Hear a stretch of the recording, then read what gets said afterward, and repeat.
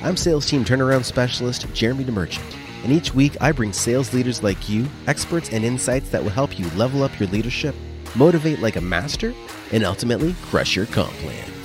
If it's time to raise the bar on your team's performance, then it's time for Sales Team Rescue. Welcome to Sales Team Rescue, episode number 111. I'm your host, Jeremy DeMerchant, and today I want to talk about a very timely topic in my world, and that is problem solving in your sales process. Now, I've got a few different examples that we're going to touch briefly here, and it's not going to be an overly long episode because I just want to spark your thought process on this. I can't teach you how to think differently about things in 15 or 20 minutes, but what I can do is plant that seed and let you and your brain do its work around it and see how that can apply to you. Okay. So I encourage you to go into this episode thinking, not that this doesn't apply to me, but how can this apply to me? Okay. So problem solving in your sales process, and it's problem solving in any part of life. Ultimately, if you can solve problems, you are a huge asset to your own business, to someone else's business, to a sales process. And I guess the difference between someone who I would deem a problem solver is someone that can be, have a problem in front of them and their goal is to focus on solving it versus saying, that's not my problem, let me just keep moving. And transparently, depending on what's going on, how busy I am, I can be either or. I'm typically a problem solver and I really like to help people, but there's occasions when I've got too much going on, something comes up out of nowhere, and it doesn't make it onto my priority list, so I don't instantly drop everything to try to solve every problem. And that's important to know too, because there's a difference between important and urgent. But I don't want to get too far off track here. So I want to share an interesting quote with you. You may or may not know I am, or I guess I was, a Suits fan. So the show Suits, which isn't on anymore, but had a rockin' 9 seasons. And I loved it because of how the team came together to solve problems. And there's a quote that the character of Harvey Specter shares, and it's referenced throughout the entire series. But I think the first time it's said, the quote is, "What are your choices when someone puts a gun to your head? You take the gun, you pull out a bigger one, or you call their bluff, or you do 146 other things." And the reason I share that quote, because it sounds crazy, right? Someone's got a gun to your head, you're trained to just do what they say. But if you're in a problem-solving mindset, there are many, many things you can do. And it might include thinking outside the box. It might involve you stepping away from the situation to sort things out. But there's dozens of ways that you can solve any problem. But often we are stuck in the same paradigm that we make all our decisions in. And it's hard for us to go beyond that. So I want to just share a few situations that hopefully will help you apply this to your sales process or your business growth. So one, in my business, King's Own Reserve, so this is the beard balm and beard wash business, so the men's grooming goods business, we found a dilemma. I wanted to have resellers put our product on their shelves. And right away, I got somebody who said, yes, let's do it, but you need to give us a display. And it's actually a convenience store that wanted to sell it. And I said, yeah, no problem, not knowing how I was going to solve the problem. And so I asked around and found there was one company in my area that builds things like this. But they don't normally build things for such a small scale. Normally they focus on actually building out convenience stores or grocery stores or whatever and have full displays. But I spoke to them and I found out that to create the display that I wanted, and we sat down and talked about design for quite a while, it would cost me $210 per display.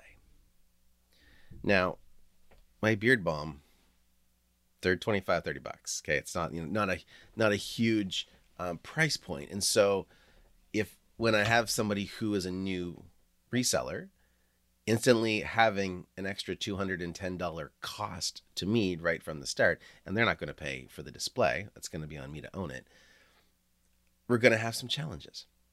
And so I was looking for other ideas, and I was online, I was searching, and then I finally just gave myself a break, stepped away from it, and just decided to let my mind just kind of binge on just for fun YouTube videos. And one of the videos that popped up had to do with a 3D printer. And I went, can I print these myself?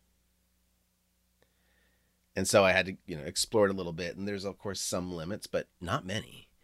And at the same time, I found a 3D printer that was on sale. It was on a Boxing Day special. So I talked to my business partner. We decided it was a good idea, and we invested in the printer. And so now, I haven't used it yet, so that's my disclaimer. I haven't tested it yet. But now I have a 3D printer 3 feet away from me that we're going to use specifically to build these display stands. And the beautiful thing about them is that it allows me to create different designs based on the space. So barbershops, they want thinner base, but taller. Okay, they typically have shelves, but they need to fit a lot of things on the shelf. Convenience stores, they can actually, depending on how well you can negotiate, they can have a little bit wider of a space, and they also don't care how high it is. But then there's other places that you can't have that second tier. Like there's some barbershops that said, it's got to fit on a shelf. The shelf's only 12 inches or whatever. So I wanted to be flexible, and I wanted to be able to test some things as well, because if we're investing a lot of money in, this is essentially R&D in the process, I wanted to make sure that we have the ability to iterate, right? You don't have to get it right from the start. You just have to keep getting better. So that's the process, and we're still in the middle of it, but I feel like I've solved the problem of doing these display cases or stands for the Beard Balm. And probably, and I'm totally guessing here, but probably after I print them, the actual cost is probably going to be under $20 per unit. So makes it a much better business opportunity for me and my business partner. And it was way outside the box. It only happened because I gave myself space. So another example that I'll share is one of my clients right now. They managed to strike gold generating leads through TikTok, and it came out of nowhere. And this has literally just been a few days, and it was unexpected. And suddenly I've got my calendar booked full. Wasn't expecting it. In fact, most of this week I had planned to work on processes and things to help enhance their sales process. And so I had to take a step back and think, how can I modify the process for these specific leads? And I had to go back to TikTok and say, okay, what's the experience when people are watching these videos? What's the experience? What's making them want to click and sign up for an appointment? And I had to process, like, what's their experience so far? What have they seen? What are they probably thinking? And what additional information can I provide them from the point that they book to the point that they actually get on a call with me or any of the other reps to help increase that like, know, and trust? How do I do that? And so I first of all had to take some time to think about it, but put together a few things. And in this case, one included having all of the past videos kind of on standby and tagged so I could share one if they're already used to looking at it on that platform. Hey, before you jump on the call, would love you to take a look at this video as well. It might bring up some additional questions about what we do. Or two, and this isn't necessarily what I did, but here's some ideas that might apply to your sales process. If you need, people to show up, right? And we haven't had this issue with these leads, luckily, but a lot of people, when they have a new lead source, there's problems showing up on calls. So what do? Well, we want to think about what kind of support that person needs. If somebody doesn't show, it means that they didn't prioritize the meeting, which means they probably don't have any emotional attachment to you as the person they're booking with or the company. So how do we create that? How do we build that relationship before the call so they're less likely to bail on you?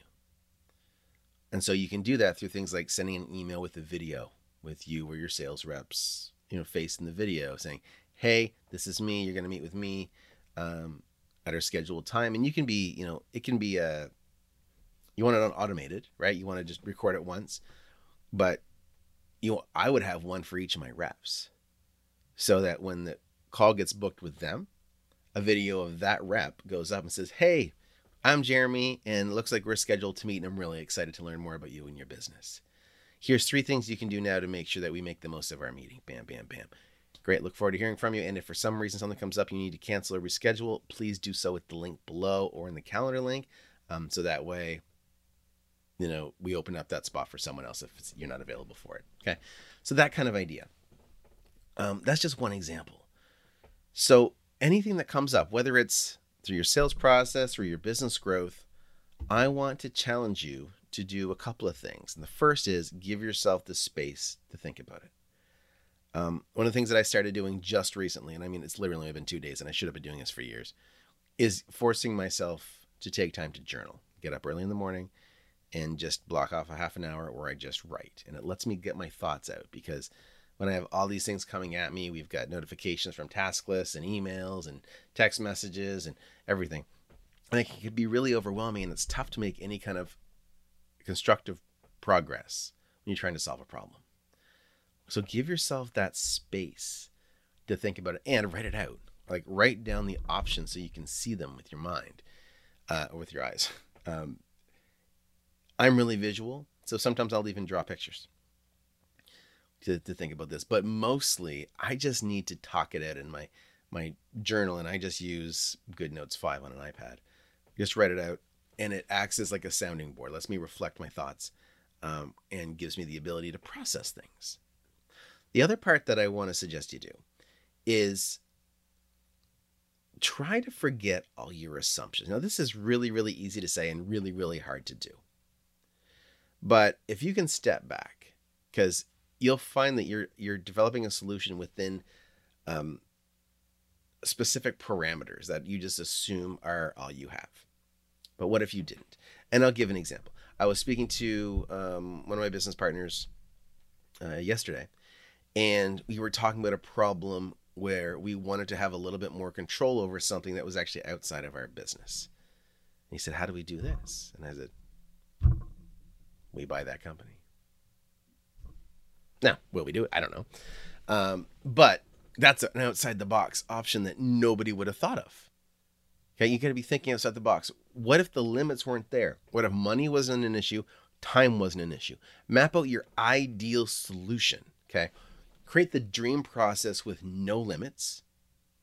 And then if you need to rein it in because there's certain constraints you can't avoid, fine. But start big picture. Right? How would I like to travel to France? Well, I would like to do it as quickly as possible. And so I want to do it instant. Great. What can we do that's instant? Teleporter. Okay, well, there might be some confines at the moment that I'm, within that might make that not reasonable. Okay, well, what's the next best thing? Right? So I can still think outside the box, but then rein it in after. Don't try to come up with the solution inside the box, though, because you're going to limit your mind's creativity. Pretend there's no limits, there's no boundaries. Think the dream scenario for solving the problems. And then, if you need to rein it in, you can. So back to that quote from Harvey, you've got 146 other things that you can do to solve your problem. And that's even in a scenario if someone puts a gun to your head. Now, let's not think too much about that. But this is the reality. Okay, guys, so I want you to solve your problems. I want you to focus on solving these challenges, but think outside the box, and not in a corny, cheesy way, but literally eliminate anything that you think can't happen. Okay, just put yourself in some dream world where gravity doesn't exist, money doesn't matter, time is nothing, and just figure out the dream solution. Think big, think ridiculously big. And then when you have the ideal solution, then you can modify it for the constraints that you're actually facing. Like, okay, well, I can't fly without some type of engine because of gravity. Okay, great, So then we add an engine into the mix. But start big and then hone it in. Okay, guys, so that is it. Short, sweet, and that's how you solve problems in your sales process. And a more specific example, what do you need people to feel in your sales process? If they're getting to you and they're taking a year to close, can we make relationships build faster, the trust build faster? Can we tie other decision makers in sooner? Maybe the dream scenario has every single person that's a decision maker on the first call. Great. How can we get as close to that as possible? Okay. There's an example. If any questions you have, put them down below. If you're watching the video on YouTube, put them in the chat below. If you are listening to the podcast, shoot us a message. Shoot me a message at hello@permissiontosell.com. That's going to go to my team, and we will answer all your questions one way or the other, either on the next episode or through an email, or we'll reach out to you some way, but we will make sure your questions get answered. Okay, guys? So that's it for today. That was episode number 111 of Sales Team Rescue. Again, I'm Jeremy DeMerchant. Remember, get uncomfortable, get results. Cheers, guys. Thanks for joining me. Let's keep the conversation going. You can find more episodes and a link to join our online community over at salesteamrescue.com. If you haven't already, be sure to hit subscribe and give the show a review to help us reach more sales leaders like you. If you'd like our support in creating your own high-performance sales team, book a call with us at salesteamrescue.com.